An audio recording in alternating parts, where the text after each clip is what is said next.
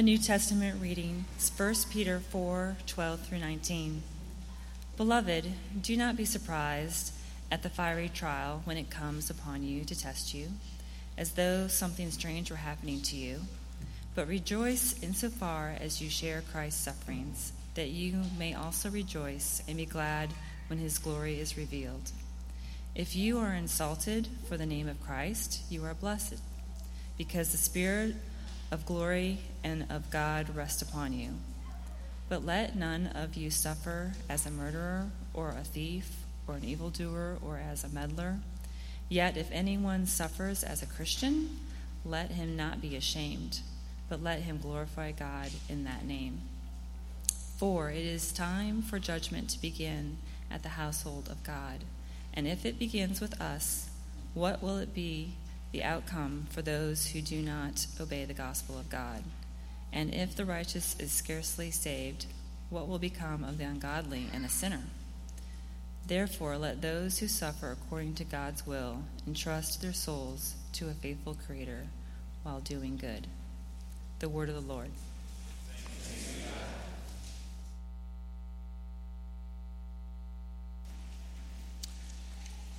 I want to say thanks to you guys that joined us last week at the Rescue Mission for Worship. That has become one of the things that I really look forward to, and by the turnout, it seems like you do too. But I mention that because last week we took a break from our series that we've been going through on 1 Peter, since we had a crowd of people that weren't a part of that series, and we're picking back up with that this morning. And so if you're new here or joining us for the first time, I think it's just to briefly recap. Peter is really a weak man and a frail man in many ways, who has seen his own sin and has met Jesus, or rather Jesus has met him in the midst of it, and has forgiven him and restored him and called him to be one who is proclaiming the goodness of Jesus in the world. And so Peter now writes this letter to these really new Christians, many of whom are Gentile converts who are on the verge of being, or already are being, persecuted in many ways for what they believe. And so he wants to cement their minds. This is the reason this letter is good for us. He wants to cement their minds in what is actually true about them, no matter what is happening around them. And so we heard some of those words in the assurance of grace, that they have been born again to a living hope that is imperishable and undefiled and unfading, reserved in heaven for you. That they were once not a people, but now they are a people. That they are actually God's people. That they are a royal nation. That they are a royal priesthood. That they are a holy nation. They are a people for God's own possession. He keeps telling them these things so that they might know how to respond to the world around them and the circumstances that the world brings at them, not out of bitterness or fear or anger or resentment or violence or any of those things, but out of the status they now have in Jesus. And I think it's fair to say that we need to hear that too. And the beauty of preaching through books of the Bible is sometimes we get to portions that, I'll be honest, I don't want to talk about suffering. Sorry. You may not want to come in this morning and talk about suffering. But in God's wisdom this morning, we're talking about suffering, because what Peter is pointing out is the way that we suffer and endure trials is actually one of the beacons of hope to the world, that points to Jesus, that points to his goodness. Some of that's mysterious. And some of that I don't fully understand. And so we're going to listen to God's word this morning and see what we can learn about that. Let me pray. Father, we do thank you for your word, and we thank you that it is truth. And in your love, you give it to us this morning, that you really do love us. You want us to know the truth. And we run from the truth and we hide from it. We listen to other voices over and above your voice, but this morning we stop and we pause and we say to you once again, speak, O Lord, for your servants listen. And so help us this morning to truly listen to you. Help us to hear these words And I pray that you would root us and ground us in the love of Jesus so that when trials do come and suffering comes, that you might actually, by your Spirit, give us the ability to rejoice. And we ask this in Jesus' name. Amen.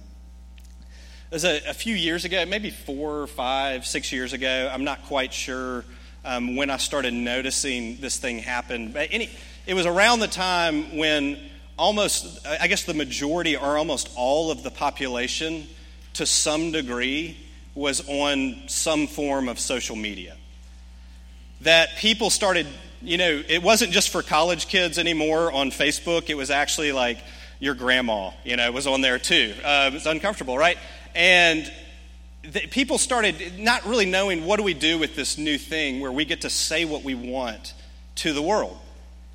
And what you would find is that often people would just respond in the moment to whatever situation they were in via whatever form of social media they chose. And we still do this.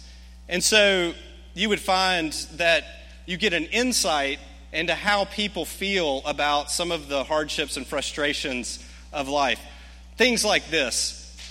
I cannot believe the Wi-Fi is down in this Starbucks. Right? Or, something like this. Somebody's traveling on an airplane, and you may have done this, so, I'm not trying to single you out. I'm not thinking of anyone in particular. It, takes a picture of, how much space they have in their seat. And you're, forgetting the fact that, as you fly across the country, people used to do that in wagons, and, half their family died on the way. And you're doing it in a number of hours, and you're like, man, but it's really cramped, right? And so we kind of laugh at those things, and we laugh at ourselves, and there was this phrase that was kind of developed out of that people would throw back at people who made these kind of comments, that this is a first world problem, right? That there's people in other parts of the world, in third world countries, who would die to have a cramped seat or to be sitting in a Starbucks, and it kind of reveals the fact that we can become so comfortable with the way that we are accustomed to living that even the smallest, silliest little bump in the road can cause us to throw up our hands and complain. I know that that's true because I do it too. And the deeper truth is that for many of us, what we've done is we've wanted to carefully plan and orchestrate our lives in such a way that maybe one of the main goals that we have is that if we do this carefully enough, we can avoid trials and we can avoid suffering. If we do it carefully enough, if we make the right moves, if we make the right decisions at the right time, then maybe what will happen is that my life will go sort of the way that I envision it going, and it will be smooth. Well, I think one of the shocking things about the Bible and one of the shocking things about Christianity in general, which I also think the more I meditate on it, is that it is absolutely beautiful, is that it is honest with you that is not how your life is going to go. That it's honest with each of us that there are going to be trials and there is going to be suffering in your life. It is honest about that, and it's also honest about this, and this is something Peter's been talking about the whole time, that those things that we are assured that we will encounter in some form or fashion do not take away or negate or diminish this larger thing that God has accomplished through his son Jesus. Therefore, we might, even in the midst of things that are hard and things that we would never have asked for, that we have this undercurrent and a reason for rejoicing. That's a hard thing. That's what we're going to talk about this morning. And I want to look at it really just in the way that Peter sets this up in the first two verses, is that he says, do not be surprised. And then he says, but rejoice. And I want to think for a minute about how we can actually comprehend even thinking about doing that, right? And what that might look like for us. And so this first part he talks about, it says, he starts this verse, and this is, I would venture to wager or to guess that no one in this room has this verse cross-stitched and hanging in the hallway of your home. Do not be surprised, beloved, when the fiery trial comes upon you, as if something strange is happening to you. I love that last part. As if this is bizarre, this is strange, because what Peter is saying is that what you're encountering is actually not strange at all. And so I'm telling you at the beginning, do not be surprised. I want you to not be taken off guard when a fiery trial comes upon you. Why? Because it cannot mean, based on what we've already learned, it cannot mean it is because God has abandoned you or God is even punishing you because he's fully punished the wages of your sin in the death of his son. It cannot mean that he is doesn't love you anymore. It cannot mean any of those things. He's already cemented our mind in what God now thinks of us as his children through the work of his Jesus. So do not be surprised by this. What it simply means is this, is that the holy and just and sovereign God, whose thoughts are not your thoughts and whose ways are not your ways, and who has come near to you in love, is choosing to work in a way that you don't understand. He is choosing. Is he free to do that? Absolutely, he's free to do that. Does it make him unjust to do that? Absolutely not. He is working in a way that you do not understand, and he's working in a way that may be foreign to you, and it may even be deeply uncomfortable to you. See, we're each living in this one little speck of this gigantic, beautiful story that God himself is the author of. And it's a story where he takes the brokenness and the rebellion and the sin of us and of this world, and through the work of his son Jesus, that he is writing a story that takes all of these things and they somehow work to his glory. That he brings even the darkest things and he is working them into something that our minds could not possibly comprehend, Scripture tells us. And this means simply this, and this is what Peter wants them to know. Don't be surprised. It would be foolish for you to be surprised if your life takes a turn that you didn't plan for. Don't be surprised if that turn is something that you don't want. Don't be surprised if it's really hard.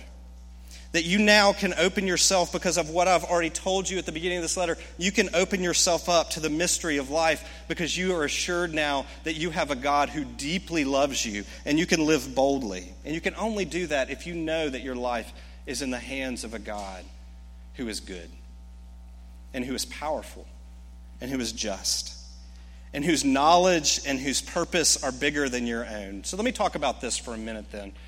Is Peter talking about these fiery trials and this suffering? In this passage, is he simply talking about suffering that comes in the form of persecution because you belong to Jesus?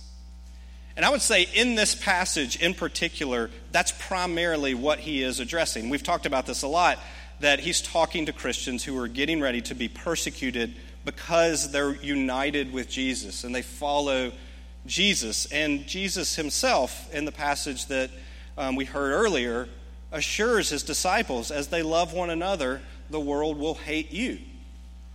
And so they shouldn't be surprised by that. He says it in verse 14, if you're insulted for my name, for the name of Christ, you are blessed. In verse 16, he says, if anyone suffers as a Christian, let him not be ashamed, but let him glorify God in his name. So primarily, the focus of Peter is thinking about particularly the ways in which these people are going to suffer. Most of us, as far as I know, or as far as what I've seen, are not going to probably suffer in those same ways. And so, how does this apply to us? Well, the way that Peter talks about how we encounter trials and suffering and how we respond to them is fully in accord with the way the rest of Scripture talks about trials and suffering.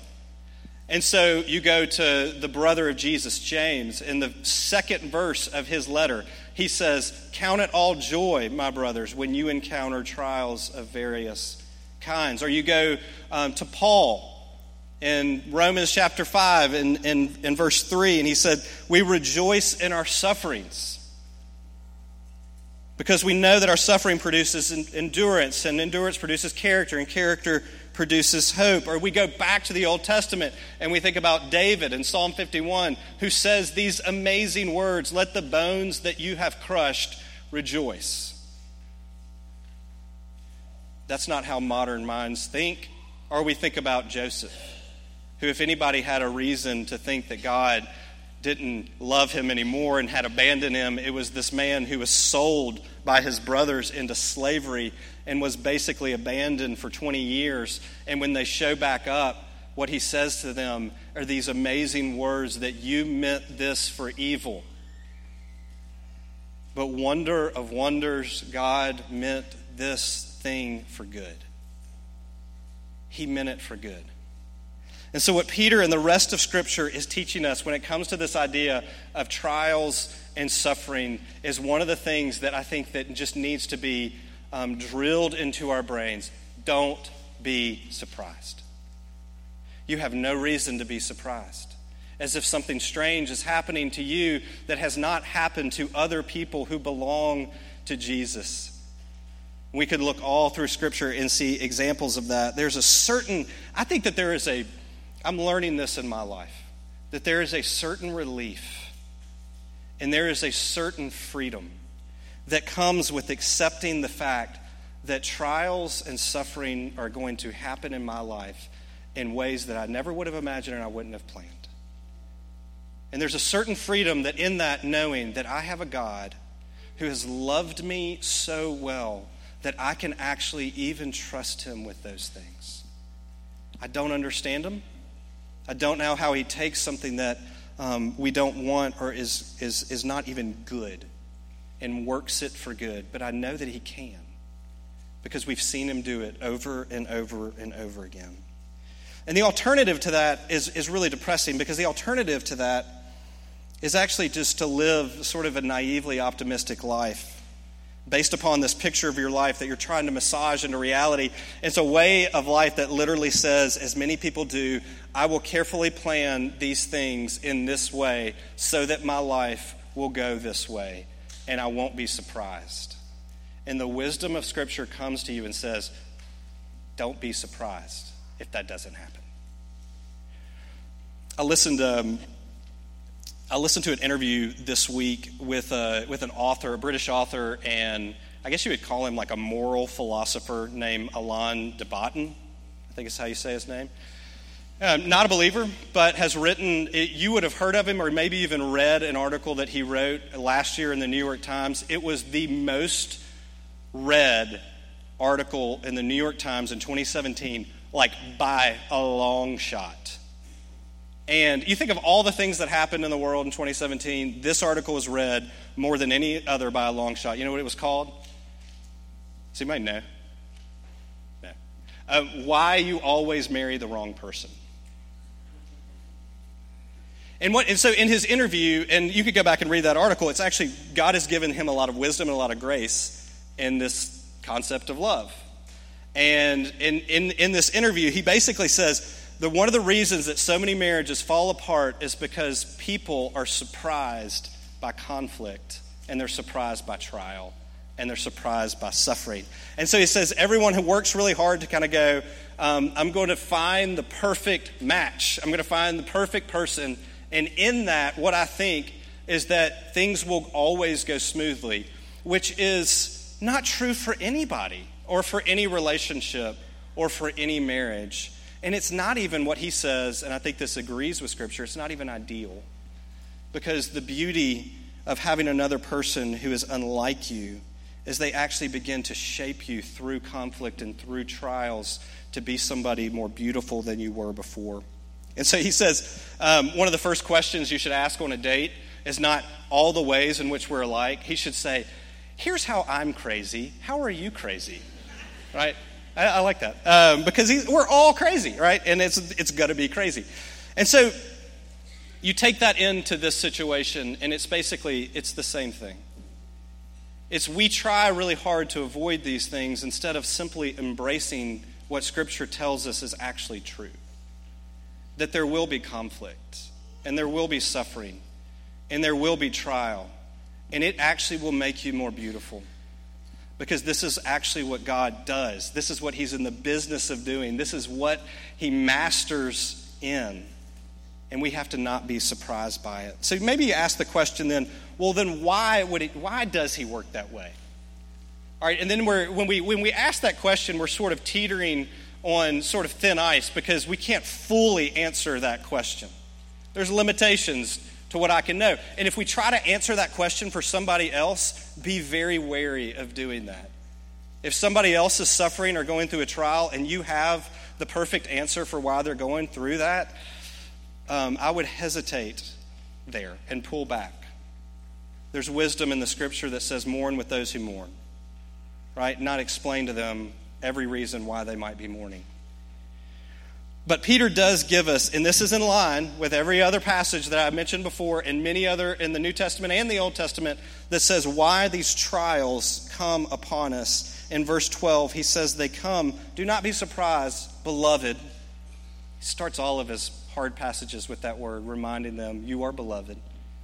Do not be surprised when the fiery trial comes upon you to test you. To test you. And now, that's a word that immediately, we're using all these words this morning that everyone hates, right? Trials, fiery trials, suffering, testing. Can we leave now? Do we have to keep talking about that? Testing, when we think of testing, is we think of sitting down, studying really hard, being examined, and if we pass the test, we move to the next level because we have been proven worthy. One who is beloved is already worthy. One who belongs to Jesus is never tested to see whether or not you meet the standard so that God will accept you. God accepts you based upon the blood of His Son and His resurrection, period.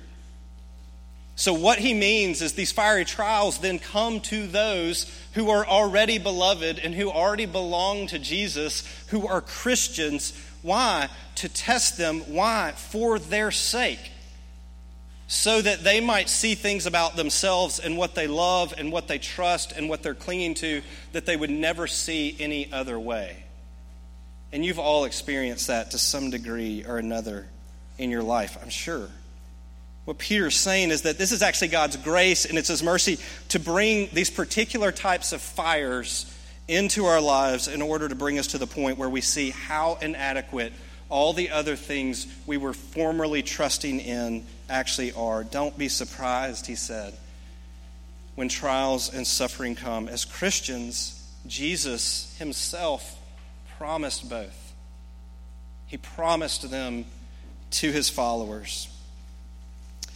So if we can't choose for this not to happen, can we at least choose how we respond to it?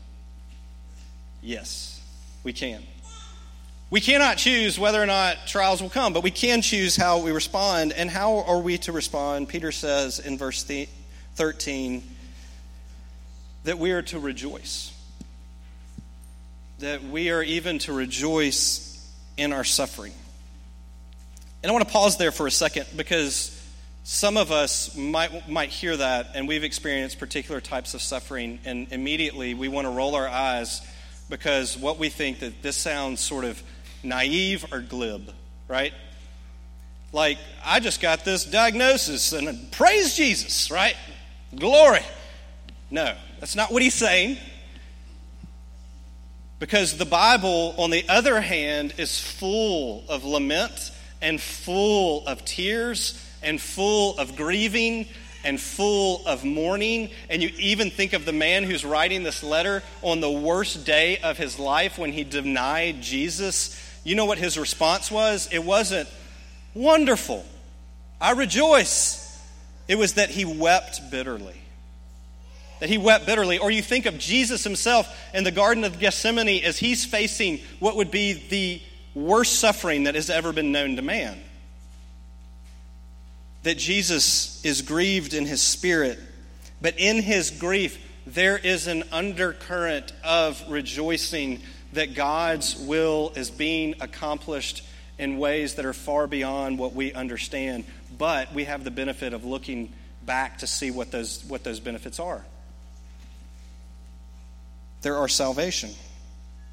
And so Peter says in a smaller form, the same is true for you and I, that Christ's story, as we become Christians, that his story becomes our story. And he says this phrase that I cannot fully wrap my mind around, but it's affirmed in other places in the New Testament, that we now share in the sufferings of Christ. That we get to participate in that. That our suffering is sharing in the suffering of Christ. And that just as good was brought through his suffering, and I think we could agree that it was good that was brought out of his suffering, and God's glory was brought through his suffering, that even our sufferings and our crosses will also end in resurrections. They will. I read a while back a man who is a Christian writer, a Christian philosopher. Most of his books that I've read I didn't understand. He's very smart. But this one I got, because it wasn't a work of philosophy. It was called Lament for a Son. Nicholas Wolterstorff, when his son, who he dearly loved, was 25, died in a climbing accident in Europe. And this philosopher, this man who thought, he was a Christian philosopher, thought of all these huge concepts of God and who God is and what this all means and the big questions of life, was reduced to nothing at the death of his son. And he wrote a series of just basically pouring out his heart. And that was later published. And in that, he says this. He said, God is not only the God of the sufferers, but the God who suffers. The pain and fallenness of humanity have entered into God's heart. Through the prism of my tears, I have seen a suffering God and great mystery. To redeem our brokenness and lovelessness, the God who suffers with us did not strike some mighty blow of power, but sent his beloved Son to suffer like us. Through his suffering to redeem us from suffering and evil. Instead of explaining our suffering, God shares it. And there's wisdom there in stopping short of trying to explain every bit of our trial and our suffering, because it will not always be explained to us in a way that we desire it to be explained to us in this life. But we know this, that God himself is unlike any other God, because he is a God who has come down and suffered with us. He's allowed the suffering of our world to enter into his heart, that he weeps and he wept, that he doesn't, which means it doesn't mean that the pain that we feel isn't real. It doesn't mean that it won't cause us to deeply examine ourselves and even at times to doubt. But for those of us who understand the nature of trial, and we even listen to the words written here through the inspiration of the Holy Spirit, that we should expect it and not be surprised, then it means we will ultimately rejoice even in the most difficult things that happen to us, because we know that there is a God who is so good that he is working something far beyond what we could ever ask or think. It is what he does. It is how he works. I want to give you two examples of where I've witnessed this. And one is through somebody that I know, and the other is through somebody in history. And the person that I know is, many of you, I've told stories before, I was a campus minister for about 12 years.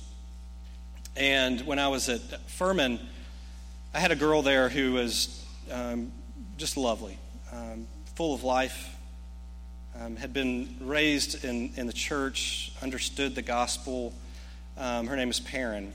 And she went in, when she was in college, she went in to the emergency room one night because she was just having severe back pain. And that back pain, it was revealed, the source of it was she had tumors just all throughout her spine.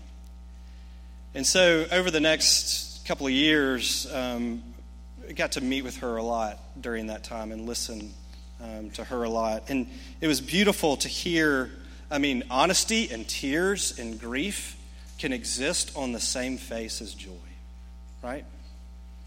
That what she knew to be true beyond a shadow of a doubt, it was still there in the midst of something that nobody ever wants to face. And it became really a witness to the people around her of the hope that can only be found in Jesus. So much so to the point that she wrote an editorial that was printed in the Washington Post. And in it she said this.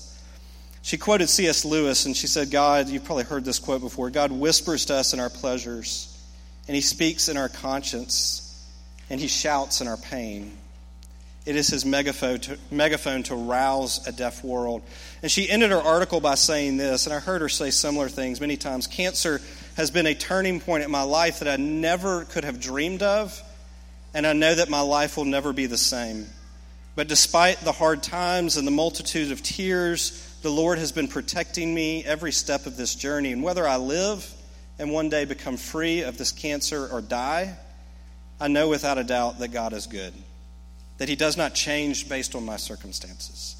For now I can rest in the assurance that the Lord is looking out for me, and therefore I can simply strive to live life joyfully for every day that I am given.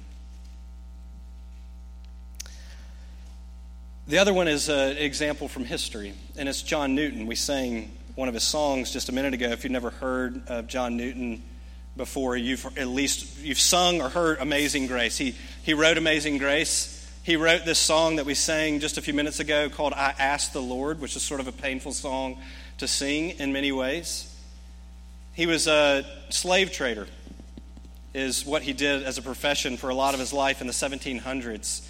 Awful, horrific things he did, and yet Jesus found him and brought him to himself.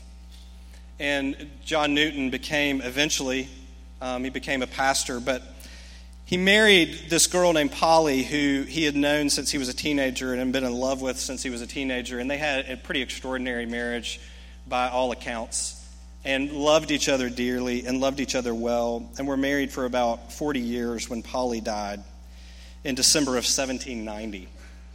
And he had always just thought in his mind that it wouldn't be that way, that he would die first, but that's not the way it happened.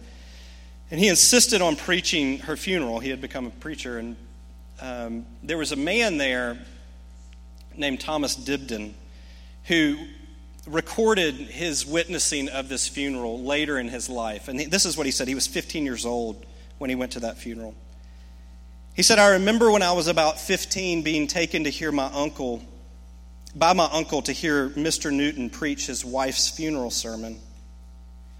Newton was then well stricken in years with a tremulous voice. He began at first feebly and leisurely, but as he warmed, his ideas and his words seemed mutually to enlarge. The tears trickled down his cheeks, and his action and expression were at times quite out of the ordinary course of things. But to this day, I have never forgotten the text that he chose. Habakkuk 3:17 and 18, which says, though the fig tree does not bud and there are no grapes on the vines, though the olive crop fails and the fields produce no food, though there are no sheep in the pen and no cattle in the stalls, yet I will rejoice in the Lord. I will be joyful in God my Savior. That tears and joy and rejoicing can exist on the same face of the Christian because of what Jesus has done. That no matter all of these things are happening that I would not have chosen and that are extremely difficult, yet in this there is something that is so certain that cannot be taken away, that I rejoice even in the midst of it, is what Habakkuk says and what Newton says and what Perrin says and hopefully what we can say. How can we say that? You know, all things that you know you're going to suffer through, you prepare for. If you're going to go run a long race, you train for it. And there's a sense in which Peter is telling them this: don't be surprised that trials will come and suffering is going to come. And so I want you to be prepared for it. Because you hear this and you maybe even hear these examples, and I know what my reaction is like. I don't think that's how I'm going to respond. That sounds beautiful, but I don't know if that's me. But the most extraordinary things have come out of the lips of the most ordinary people who have been found by Jesus. And so let me just give you two things as we end this morning, because I think that preparing for this is a discipline that we need. And the first thing that I would say is these are two really simple things. And the first thing is this: remember. Memory is so important in the Bible that if you go back in the Old Testament and you read these accounts of festivals and feasts taking place over and again, the reason that those were there is because we are really forgetful that God is one who delivers us out of bondage and slavery. My favorite one is when the Israelites cross through the Jordan because God stops a river from flowing and they walk through on dry ground. They get to the other side and he says, I want you to take 12 stones and stack them up so that you won't forget this. And I'm like, who could ever forget that? People who were getting ready to encounter some really hard things. That's who. People would forget that who didn't even encounter really hard things, because that's just the way we are. And so we need to remember. How do we do that? We need to remind ourselves. We need to preach the gospel to ourselves, because we are prone to forget all the truths that Peter has already told us in the midst of things that are going to be really difficult for us. The first step in rejoicing is remembering that God is very, very good. And he has been very, very good to you. And he has not treated you in any way that you deserve to be treated, but he has given you the exact opposite of what you deserve. And my second thing is this: repeat that. Repeat it. Over and over. Doesn't have to, there's things we need to learn in the Christian life. There's one refrain that just needs to keep coming, is that we need to keep preaching the good news, the gospel of Jesus to ourselves over and over and over again. That I am his and he is mine, not because of any merit in my own, not because I have been a good little boy, but he found me when I was wicked. He found me when I was his enemy. He has made me his child. What can anything do to really harm me if I belong to him? We have to preach that to one another. The Psalms talk about morning, noon, evening, and I love the last one, night watches. That we remember the goodness of the Lord, even when we wake in the middle of the night, that we repeat that to ourselves. He ends this whole section by simply saying this: therefore, let those who suffer according to God's will entrust their souls to a faithful Creator while doing good. And that word, entrust, is the same word that's used of Jesus as he entrusted himself to his Father as he walked towards the cross. Friends, whatever may come today, maybe this afternoon, maybe tomorrow, maybe 30, 40 years in the future, if your life is united with Christ, if your life is hidden in Christ, the one who suffered for every sin on your behalf, then I promise there is something in the midst of whatever may come that you can rejoice over, because he who started this work, even though it takes twists and turns along the way, he is faithful to bring it to completion. Let me pray. Father, we thank you again for your word, that you talk about things that we would rather not talk about. And you remind us of truths that we so easily forget. And Father, as we come to this table, we give you thanks for it. And we give you thanks for the reminder and the taste that it really is of us, of the glory that is to come.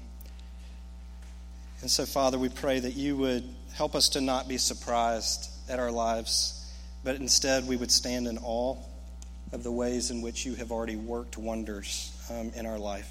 And we ask this in Jesus' name. Amen.